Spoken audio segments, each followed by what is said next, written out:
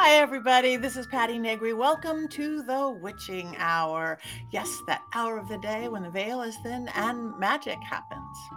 I have some very accomplished magic for you today.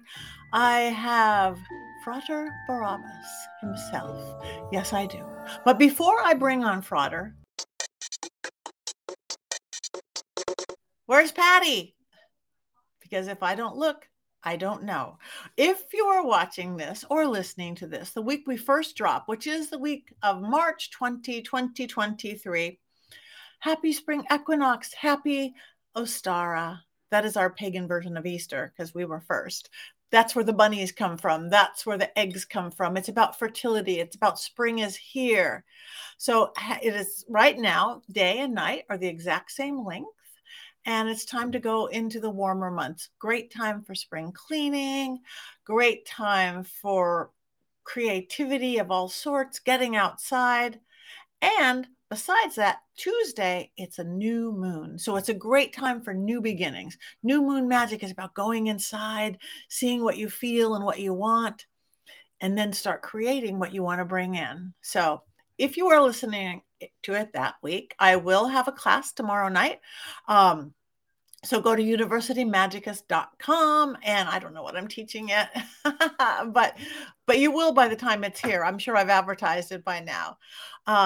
This week I am actually only here part of the week. I am flying off to Indiana to film with a dear friend who was recently on the show, but I'll talk about that later because that's not a public thing you can do. But on April 1st, I will be at the Parapod Festival in Santa Clarita, and that's going to be really fun. It's a film festival and a paranormal investigation and seances and galleries and all sorts of wonderful things.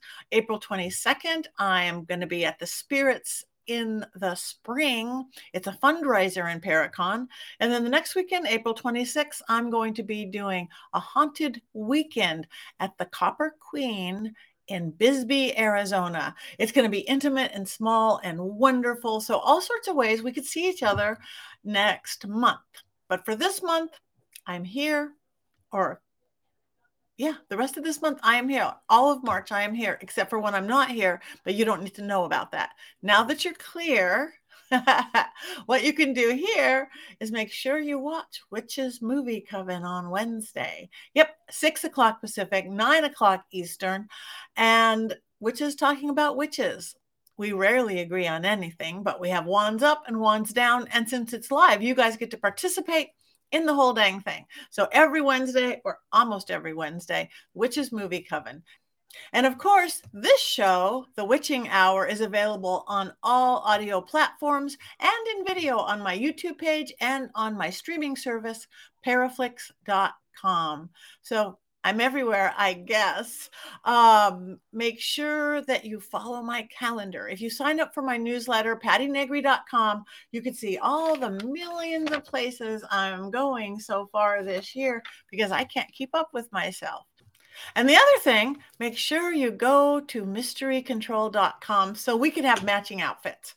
Really. So we could have beautiful matching outfits. We could have matching sweatshirts. We could have matching mugs. We could have matching t-shirts. We could have matching cloaks, especially from the Witches Movie Coven. So you can match a whole bunches of us. And I have something amazing coming out. It might be out by now. We will see, but I'm not talking about it yet, but it's my favorite thing to date. I was going to say a joke, but I'm not even going to say a joke. So I'm not going to say a joke. You just have to wait because I like mysteries and I like secrets. And that's it. Where's Patti? I am right here, right now with you, and I appreciate you being here. Thank you.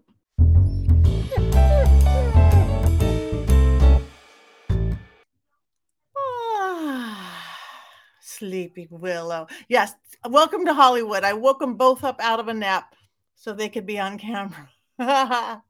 The Willow Report this week is I'm so excited. Remember a couple weeks ago I said, it's time for to start training. It's time for Willow to start training for the Wiener Nationals this summer. I just got the email that the Wiener races are starting at Old World Village. Oh, kisses from the kitty in Huntington Beach. It's a little old world German village in Huntington Beach, which is Orange County, California. And they, in summer, and I guess starting early this year, they do They do wiener dog races on Sundays. So I just got their schedule. I'm going to work my little travel schedule and not travel schedule all around the wiener dog races. So maybe, just maybe, Wrong Way Willow can go the right way this year. Maybe. That's the Willow Report.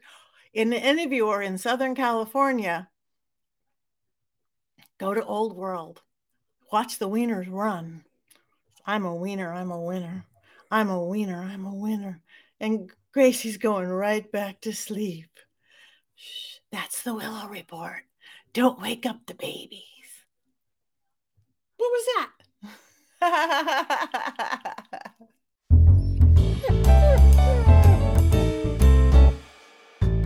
Okay, for this week's magic lesson, we're going to do one of my favorite little spell workings that people don't even know is a spell. I call it Tickle and Tease. We all have cords. I talk about it all the time. Cut the cords, no strings attached. Every person in our life, we have many cords. Love and some envy and jealousy and this and that and hate, all these cords. And many cords of many colors. Sometimes in relationships, the less happy ones are sticking out. I'm mad at my spouse or my kids, or I'm mad, some of the less happy cords are sticking out. All the cords are actually attached to our emotion. That's what creates our connection between each other. So I discovered this magical thing years ago, and it works on everybody. I call it Tickle and Tease. So it's 3 easy steps. Whoever you're talking to, again, it works on work people, it works on love relationships, it works on children, it works on roommates.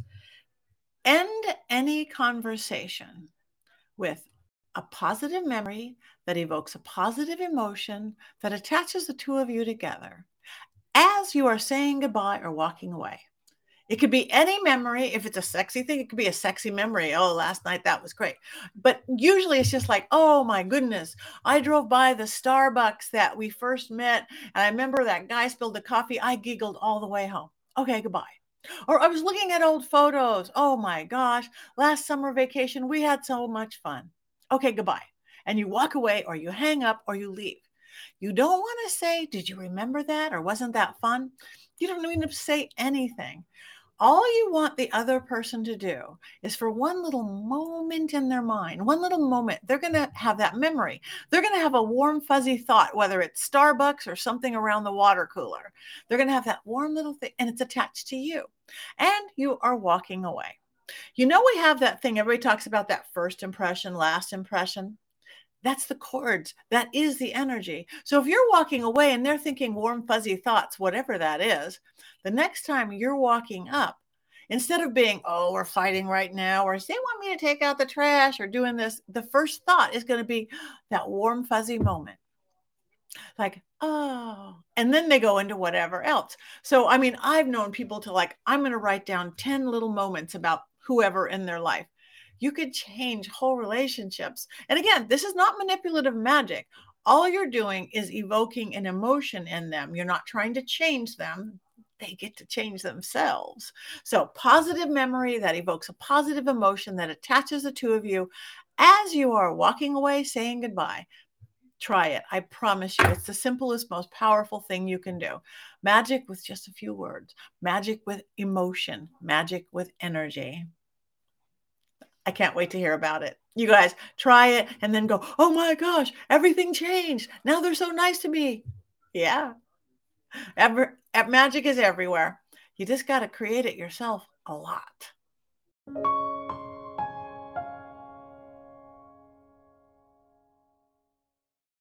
Hi, everybody. This is Patti Negri. Welcome to the Witching Hour. Yes, that hour of the day when the veil is thin and magic happens. I have some very accomplished magic for you today. I am truly honored to have on Frater Barrabbas. He is an author, a practitioner of witchcraft and ritual magic. He has lots of great books out, one of which I have, Elemental Powers for Witches. But let me bring him on so he could tell you all about. Thank you, Frater. Thank you so much for coming on my show. You're welcome. It's very good to be here, Patti. Yay. Well, we are very happy to have you. I like this. And we had a question even before we went on. Like you said, this on the book, it says, bring element-based ceremonial magic into your modern witchcraft. So, and you said you are not a ceremonial magician. And then I'm going, what is it? Elemental. So for my people out there who might be confused, like I sometimes often get confused. What is the difference? What kind of magic do you practice? What is it that is or isn't ceremonial or elemental based? Or Well, for a number of years, I was kind of not really with the overall occult community or the community of magicians and ceremonial magicians and all that. So I was kind of doing my own thing for quite a number of years. And then I kind of came out of the closet with the larger community of occultists.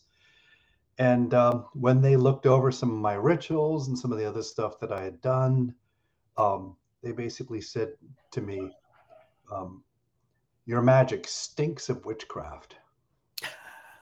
And when they said that, I felt that, hey, it was a badge of honor. I was like, yeah, it stinks of witchcraft. I'll go with that. But they meant it as an insult, meaning that the structures and a lot of what I do is really an extension of witchcraft lore.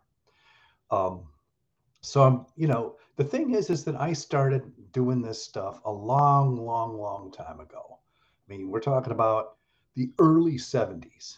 1970s, people were smoking pot and taking LSD, and it was the age of Aquarius and all of that stuff. And Kruskin, was delighting people with exhibitions of ESP and all of that. And I was starting to get into magic and witchcraft. And there weren't a lot of books. I mean, some of the better books were real expensive, and I didn't have the money for it. So I had to make do a lot of the times with what was really available. And so I basically cobbled together something extending off of basic witchcraft lore. I had Paul Hewson's book on mastering witchcraft and Lady Sheba's Book of Shadows. I had not been initiated into witchcraft at this particular point, and I wouldn't be for almost 5 years. But I basically was able to go far enough to develop my own system of magic, or the very rudimentary beginnings of it. And then after I got involved with an Alexandrian coven, I was initiated, and I basically went through all 3 degrees in about 18 months, which is pretty fast. Very fast. I was the prodigal son, the coven was really an incredible place, an incredible experience. And then within 4 years, it had become the coven from hell. And I had to leave, and as did many other people. And my high priestess and high priest became fundamentalist Christians. And in fact, my high priest produced a book called Wicca's Satan's Little White Lie, and teamed up with Chick Publications, and went on the road to tell everybody about how basically witches are all dupes of Satan. And so he went that way, and I went this way. As far as what ritual magic is, ritual magic has a basic concept to it, and that is that you can use scripts or not. You can get very elaborate, or you can be very simple with the structures of what you're working with. Either approach is good, but the primary thing is that you work and formulate your magic while doing a Godhead assumption. So the ceremonialists, who basically are of the Abrahamic faith, although not all of them, believe that you need to petition God and to show a high degree of purity and to abase yourself, and in that fashion you can temporarily abrogate the powers of God to do something, and but a witch-based or pagan-based ritual magician, the first thing they do is do a godhead assumption. They do a draw on themselves, like drawing down the moon or the sun, Mhm. and they assume a godhead persona, and then they perform their magic under that guise. So, some once in a while when I do this kind of magic, I have this script in front of my face and all that. Okay, well, we're gonna, and then all of a sudden, bing, the God is in me, and the God says, hey, this ritual, and then something else comes out or something gets developed. Also, if I go off script or quote unquote make a mistake in the ritual because I have assumed the Godhead, it's okay. If I was a ceremonial magician, a real strict one, I might have to just banish everything and start all over again in a future time. So that's the difference. Someone who's doing ritual magic is really based on a kind of perspective of witchcraft or paganism, and and does not need to go through all of the processes that you have to go through in the standard grimoire type of magic in order to appease the deity before you steal his power and use it. Beautiful explanation. Thank you. So, and the first words on your book, on this particular book, are elemental powers. So, are you bringing Mm-hmm. regular elemental magic, the corners, the air, and the fire, and the water, and the earth? Because that's what's on your thing. So, is that, I mean, we work with that in any of those kind of magic, sort of, right? Well, but it's a new thing, really, at least in the Western tradition. In the Eastern traditions, the concept of bodily based energy, as well as a cosmic energy that you could also, connect to, or in the concept of prana. Prana is a universal energy, and prana is also in your body. That concept didn't exist in Western magic until very recently, until the Eastern traditions became unveiled and exposed to Western philosophy and adherence. I mean, for instance, a lot of the Eastern traditions, such as the traditions that are practiced in the various systems of yoga in India, as well as Buddhism in other parts of Asia, a lot of their incredible concepts did not come to light until the end of the 19th century, and even more so into the 20th century. So, I mean, and one of the main persons who did that was Blavatsky. Blavatsky, with her organization, the Theosophical Society, brought Eastern philosophy, metaphysics, and practices into the Western traditions. Because prior to that, um, if we're talking about, the 16th century or the 17th century, the basic belief was that that human beings in and of themselves had no power. They were powerless. And the only way that you could achieve and get any kind of power whatsoever was basically to find a spirit and see if you can make that spirit into your familiar. So a witch who has a familiar spirit, and I'm not talking about a cuddly little kitty cat or something like that. I'm talking about a spirit, um,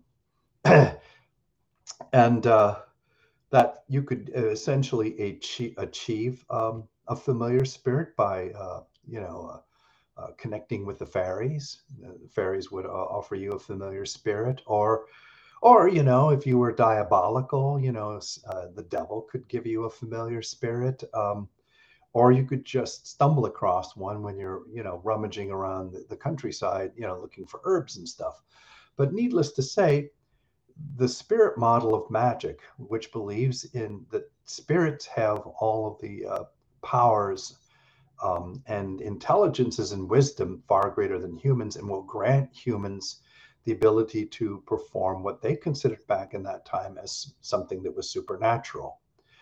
The energy model of magic, which is what is in the book you are holding, that did not get developed until the 20th century. Although The philosophers of Greece, including the Pythagoreans and Empedocles, they all worked with something. We don't exactly quite know what it was, but Empedocles came up with the concept of the four elements of fire, earth, air, and water that we work with today.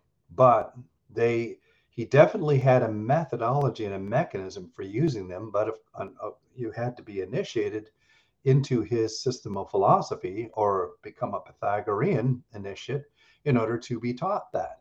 And when Christianity finally dawned upon the Mediterranean area, a lot of those practices were lost.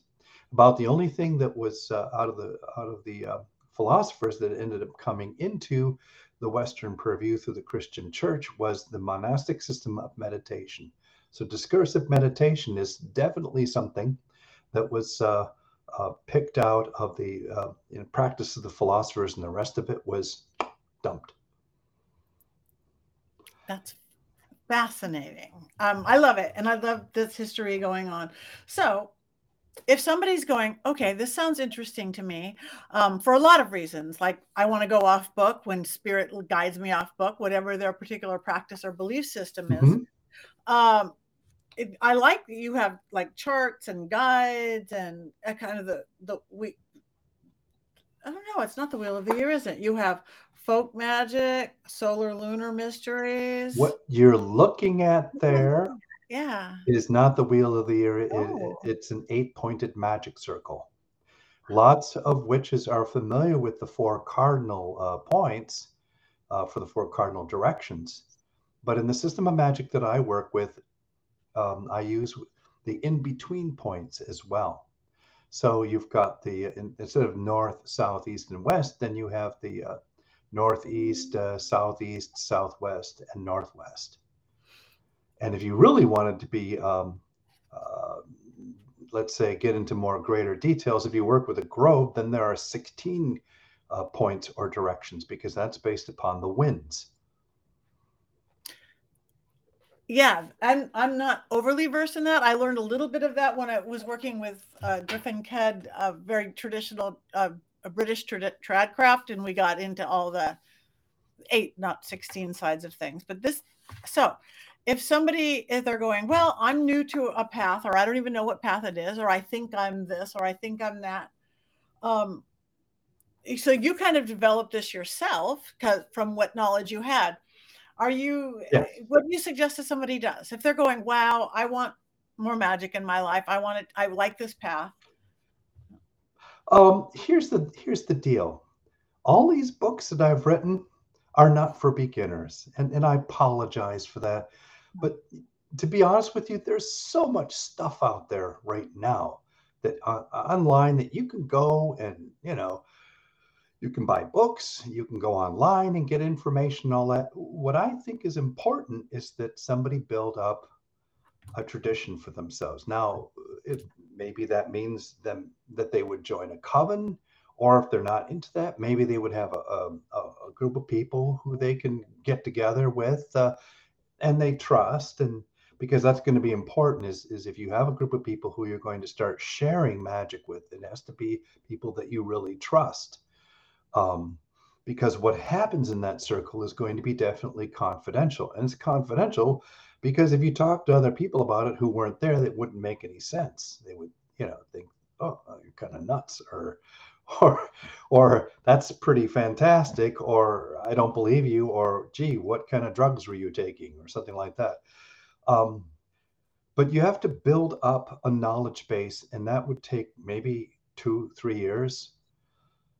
4 years. So, and this practice would be working with, the cycles of the moon, the spots, and the seasonal celebrations, the 8 Sabbats, working definitely with drawing down the deities that you are aligned with, doing a dedication for yourself to those deities, doing a self-initiation of some kind.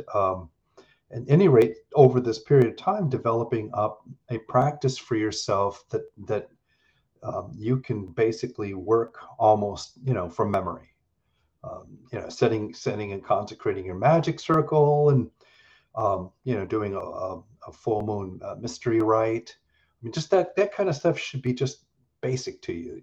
Okay. Because when you get to that point, then you're going to be like, okay, now what do we do? And that's when you're not going to find material out there.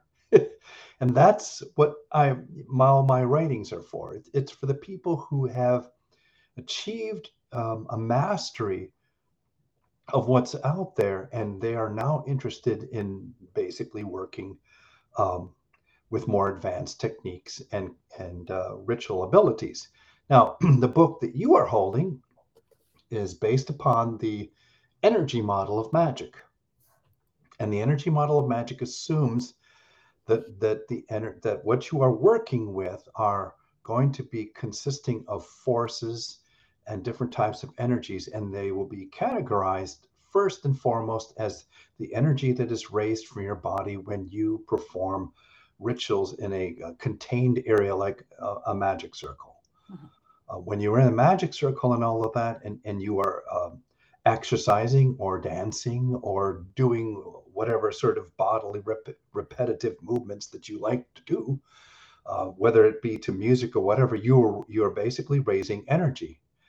And the simplest way of raising energy that we were taught, a long time ago, back in the 70s, was the witch's dance, which went clockwise, or DSL as it's called, around the circle, faster and faster and faster, with a high priestess in the center of the circle, focusing the energy. And generally she'd have a sword and she'd be holding it straight up into the air. And when people would achieve a certain level of frantic effort, she would say Haraya, and everyone would drop down immediately, drop to their knees on the floor, and the energy that would be released from their body would be this spiral cone of power. Yeah. Because it's being directed up by the sword of the high priestess or priestess or whatever, the person who's standing in the center with the sword. And so that is the initial state where you generate that energy. And of course, what you need to do next is, now that you've got the energy there, you need to imprint it with something, a desire. You want to make something happen. And then there's a second dance, which basically has a similar sort of pattern, except it's shorter. And this time, when everyone falls down at the end, the high priestess will direct with her sword the power not straight up, but out, generally to the northwest, which is the witch's gateway. And it will go out into the mundane world and have an impact based upon the desire that would set it.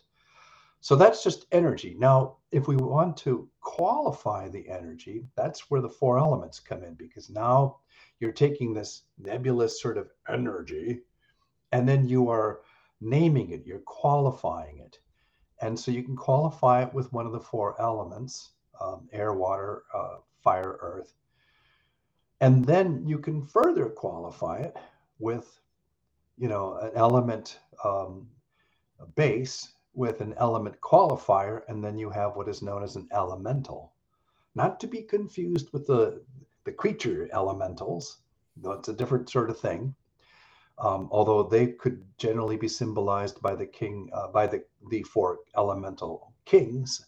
But basically, you can qualify the energy, and you can actually qualify it one step further, and that is you have the four elements, and then you have the 10 attributes of deity from 1 through 10. And those 10 attributes, which the Kabbalists would call the 10 Sephirah, but which the Pythagoreans would say is the 10 primary numbers, you can basically qualify the energy to come up with 40 qualified powers, as I call them. So you've got like, fire, and then you've got one of the attributes, like let's say number 2, which represents kind of like a dual concept of self and other.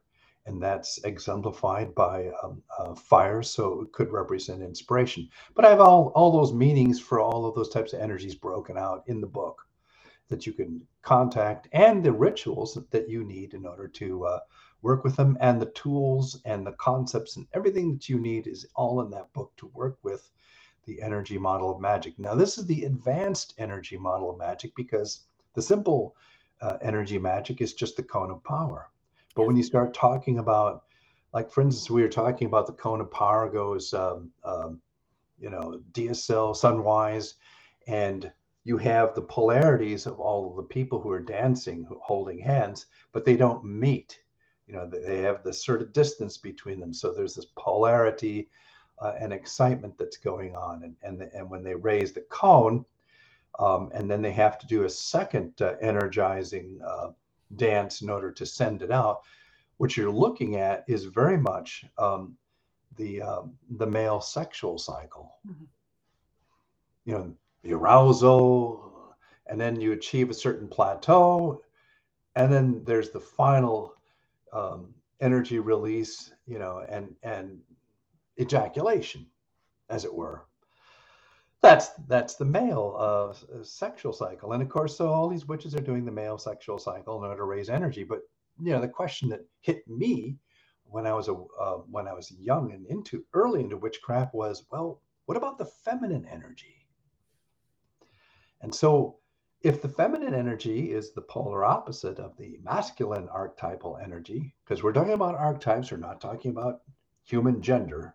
Right. I need to get away from that. What we would basically call, well, we could just name it off. Okay, so if this pattern is that you're going DSL, well, the first thing you would do is going Widdershins, right? So now instead of going DSL, you're going Widdershins, and instead of having this distance, this enticement without the reward until the end, you will draw the quarters together, and then you will have a walking the vortex, Widdershins, in a spiral going into the center, and then basically what you'll have is a container, a black hole like negative container that will contain all the energy in the magic circle, and this container can now continue to be filled with layers and layers and layers of energy until you finally release it. And when you release the energy this time, instead of this bolt going off like it does with the cone of power, you would basically have instead waves of energy, sort of like a woman's orgasm. It's waves. It's not like zip. Right. But the vortex is such a radically different concept for working this kind of magic, because of the fact that it's a container. So it can contain the magic. You cannot banish it. What you end up having to do is to seal it. So, there's invoking spirals, and then there's a sealing spiral. So we got the 4 different spirals that are listed in that book. And the sealing spirals, what you would do to the quarters where you had anchored the points, the vortex. And then there's other structures that you can use. Instead of a cone of power, you can have a pyramid of power. And that would be where you would basically join the 4 watchtowers together into a square, and then you would have it pointed up at an apex, and you'd have this pyramid structure, which is the square joining the circle, which is supposed to be impossible geometrically, by the way, but it represents the fusion of masculine and feminine energies. It becomes then a generator of polarized magical energies. So, and then there's more more complex structures after that too, such as the pylon. Pylon is basically a line in space, and you can set a pentagram to the bottom of the base of it, and an invoking pentagram, and then you can set an invoking pentagram to the top, and then you draw them together with a ceiling with an invoking spiral. Sorry, and voila, you have a pylon structure. You can put those pylon structures to the 4 watchtowers, and that means you can also work with 2 aspects of energy mixed together, because you could set the base pentagram to one element. You can set the apex pentagram to another element. So you have all of these possibilities. And when I was, starting out witchcraft and all that, none of this stuff existed. No, this is fabulous. Again, I wasn't here in the 70s, but I did come in the 80s, and I'm reminiscing of so much pre-COVID of circles and cones. I was like, when's the last time I've dropped in a big group? But yes, we have a lot of new people in my listeners, but I have a lot of advanced people. I actually have a school that has 20 teachers of all different, slightly different faiths and belief systems. You should come teach at my school. I'm just saying. But so somebody's going, I'm advanced, huh? I could. Well, we have to talk about that sometime. We will talk. Yeah, we will talk. It's called University Magicus, and we have all sorts of wonderful and very different. We don't teach the truth or a truth. We teach many truths. But anyway, so this is one of my more advanced people. They know the practice. They know the holidays. They know so they get your book. Now, do they have to go create themselves a group? This isn't like solitary of doing this. Actually, what you're holding in your hands is solitary. You do not need a group to work the magic that is in here. That's beautiful. All 3 of those books that are now out in print are all for a solitary working. No, that's amazing. So tell us a little bit about your other book. I work a lot with talismans, and I like about sigils. So tell us a little bit about the other beautiful jewel tone books of yours. Well, I guess the question should be, what is a talisman, right? Well, the other systems of magic, the advanced energy working, and the spirit conjuration, those are 2 different ways of working with magic. Spirit conjuration is the spirit model, and assumes that the spirit has all of the powers and knowledge, and that you are just a focus for that spirit. And then the energy model assumes that there is a universal energy as well as an energy within your body, and you have to raise that energy up in your body in order to connect to the universal energy, so that there's a resonance and an alignment that occurs. And each of these 2 types of magic are basically set up so that there's a specific thing that you want to do, a desire that you have, that you want to make that occur. And you work this magic, and either with the spirit model, the spirit, and you develop a connection, usually referred to as a pact or an agreement, or you work with the elemental energies to set something in motion. And in fact, in the book that you've got, there's 3 examples of people doing that towards the end of the book, hypotheticals. But the book on talismanic magic, on the other hand, a talisman is a completely different thing. Well, we talked about how elementals are a base element being qualified by a base element being qualified by a qualification element. So you have an element of an element. You have air, fire, earth, and water, that kind of thing. Well, a talisman starts out with a combination of a planet and an element. So, for instance, can you imagine what Venus of fire would be like? Real passionate, right? Yeah. Venus of earth would be kind of, naughty, earthy, Taurian very much.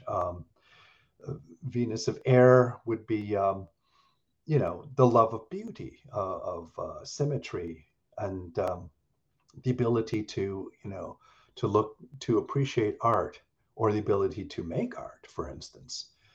So this gives you an idea that you've got 7 planets. You've got, which are the 7 planets of the ancients, and then you've got 4 elements. So that gives you a combination of 28 possible types of energies that you're going to work with. So you've got this element energy, and on top of it, you've got a planetary intelligence, and they're fused together so that the planetary intelligence has an energized body. And then this construct is projected into a metallic piece of jewelry. And that jewelry then resonates with that energy.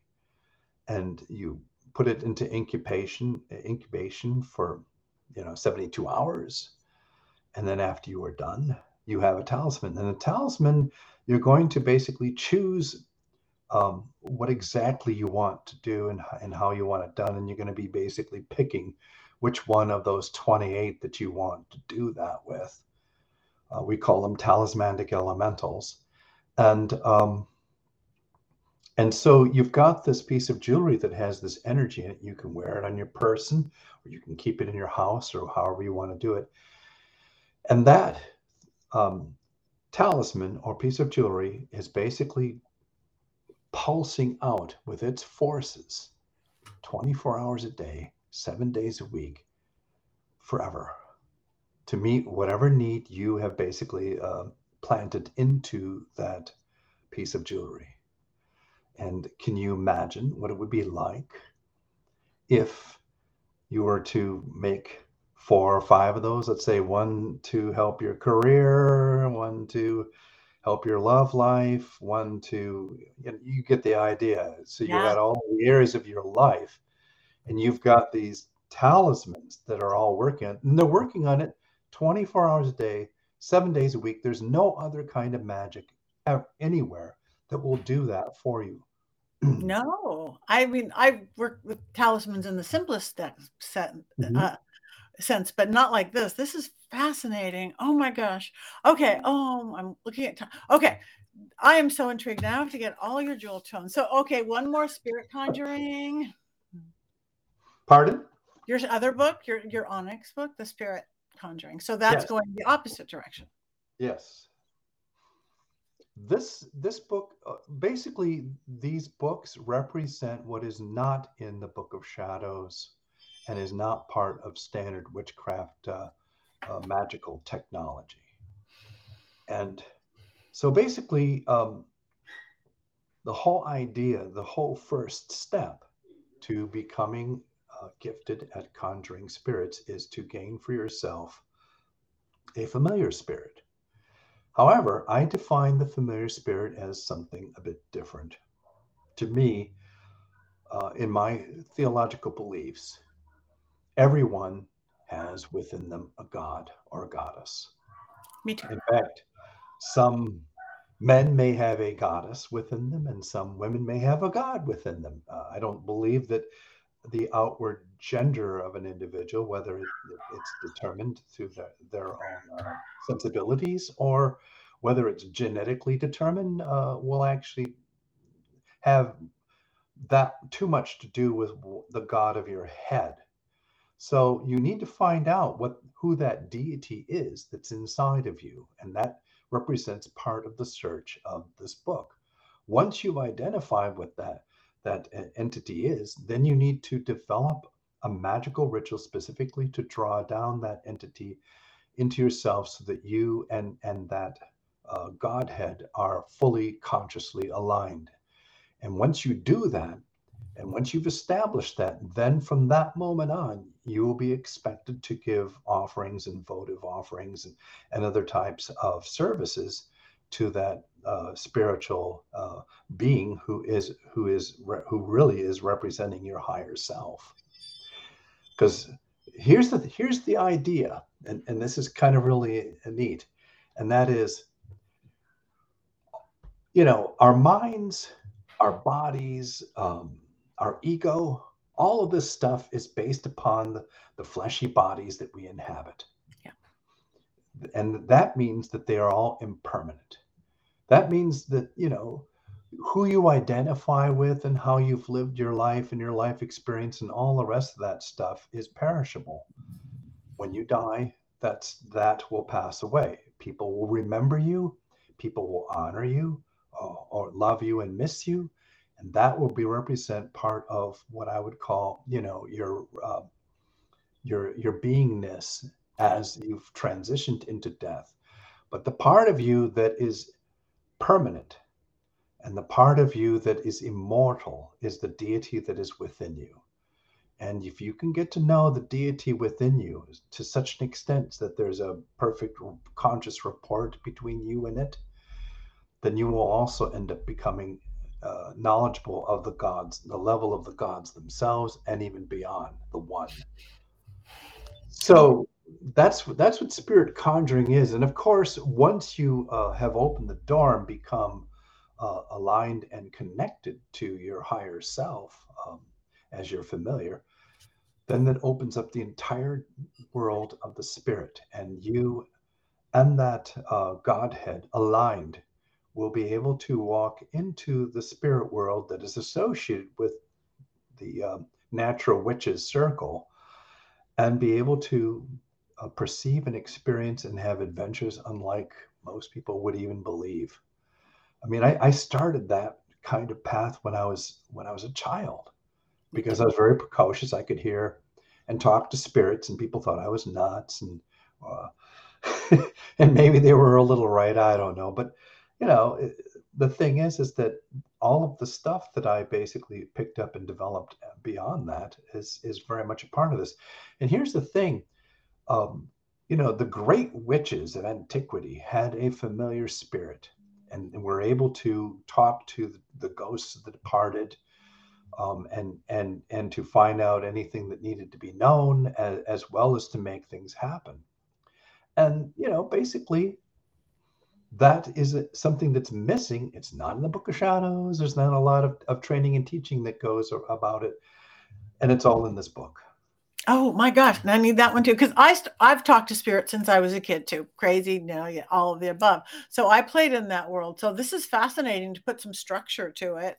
Yes, Um, that's the key, putting structure to it. Because I'm a Capricorn, that's what Capricorns like to do. But lucky for me, I have Cancer rising, so I'm not really a stick in the mud. Okay. Oh my God, you are fascinating. So tell my beautiful people who are now all intrigued where they can find you, anything you have coming up, where they can get your books. Well, I'm writing. I just finished writing and submitting book number 4 in this series, and that one is called Sacramental Theurgy for Witches. And what that means is that witches normally, when they have their gatherings and all of that, they do, if they perform the draw, someone assumes the godhead, and then they bless cakes and wine, or ale and bread, depending upon what tradition you're into. And so what you're looking at is a very simple communion type of ceremony, and but you can extend that considerably. Um, and so I talk about these things. I talk about making amulets, for instance, that are blessed with the Godhead. I talk about using the sacraments of the bread and the wine, and the oil, and the lustre water, for purposes of magic. I talk about a magical mass and a magical benediction rite for witches. And I talk about. Have you ever seen the series Robin of Sherwood? That was sort of 80s.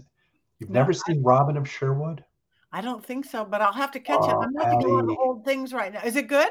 Do we need it for my witches movie coven? We have this. Oh, you sure do. It's Oh, it's a okay. Rub that series. down, Rob, producer Rob. Okay. It's a series, but it's Robin Hood, except Robin Hood is the hooded man, which is kind of like the man in black in the old tradition, or old craft tradition. Yeah. And his lord and master is a unknown man who dons the headdress of Herne the Horn God, and who lives in the Sherwood Forest and is able to see the future and the past, and can wield the powers of light and darkness. Because as witches, We are into wielding the powers of light and darkness, not just light, but also darkness. Yes. It is both part of the equation. Yeah, like yin and yang. So that's a TV series? A TV series? Yes, it came out in the 80s. It had Okay. Michael Freed in it. If you remember Dallas. Yeah. Real handsome looking guy, you know. Okay. I'm so intrigued. All right. So, yeah, that book you have coming out. Where can people still find you and find these books? Website, social I have a media. blog which I produced articles, and right now there's over 400 of them. And that's Frater Barrabbas, all one word, .blogspot.com. Frater Barrabbas. And there are almost 500 articles out there, and a lot of them are quite long. I talk about all of this crazy stuff that's in my books and the stuff that I do. I have an author's website which just tells you, you know, what I'm working on and what I'm doing. I don't update it very often, but the blogs do get updated. You know, I can come out with about 16 or 17 a year. There was a period of time when I was working on my day job, and so I wasn't able to get out and or do as much writing. The last book, which I'm just now finishing up, is called Transformative Initiation for Witches. And that book basically talks about the scripted initiation rituals in witchcraft, including ones for fourth and fifth degree and the mysteries associated with them, which is not in your Book of Shadows. No. It also basically talks about transformative initiation, the actual psychic transformations that we can go through. And these are part of two different cycles. One is the cycle of the hero, or the hero's journey, as it's known. There's a literary hero's journey. And then there's the heroine's journey, which is different. And in fact, I would advise anybody who's listening, who's really interested in the woman's cycle of initiation, or the what we would call the heroine's journey in terms of the literary cycle, to go and check it out. There's some really cool books out there and some information out there that is just now starting to come out in the last few years. There's a woman called Maria Tatra, and she came out with a book that's called the heroine with 1001 faces. Sort of to be opposed or in addition to Joseph Campbell's book, The Hero with 1,000 Faces. Right. But the 17 stages of the hero cycle and the 5 stages of the cosmogonic cycle match up to the 22 trumps of the tarot. And so the tarot is the key to transformative initiation. It has within it each of the stages that one passes through in this process. And it also has the most powerful symbols of transformation that C.G. Jung used to talk about. So, you know, these 5 books are going to basically come out, and they will represent everything that isn't in your Book of Shadows, and anything that you might want to do, with you by yourself or with a group. You can take either approach. The sacramental theurgy for witches, that one does talk about things like Godhead personification and making the drawing down the moon an objective reality instead of being extremely subjective, and also being used sometimes, unfortunately, for coercing the coven. If the high priestess is the one who is assuming the goddess, you know, would you go against what the high priestess says if the goddess is backing her up, after all, you know? So at any rate, that's just, some of the things that I'm working on. Oh, that is fabulous. You guys check out these books. I'm sure they're available or will be available everywhere, the ones that are out. This one I know is Llewellyn, so they're probably all Llewellyn, perhaps. The only one that isn't is this one right here. If I can. There we go. It's called, I call it MARM. It's Mastering the Art of Ritual Magic. Beautiful. And it has everything in it for you to basically develop your own system of magic. Just shy of the book that you've got in your hands on elemental powers for witches. I am so intrigued. I cannot wait to go to bed with this book. So thank you, Frater Barrabbas. You insightful. I'm sure my people are listening or watching to whichever they're all going. I need to know because this is something very new to me. So thank you for bringing this out to our world. I'm fascinated beyond anything. So you guys look him up. We didn't get, we got your blog spot. We didn't get anything else, but you can find you, right? Yeah, and Patti, if you ever have any questions about anything and all that, just send me an email. I'd be more than I get crazy emails from people sometimes, you know. Believe me, But, you will be hearing from me. Rob will give your email address and we'll talk. Yes. Okay. Thank you so much for bringing your amazing magic to the Witching Hour. Thank you, Frater.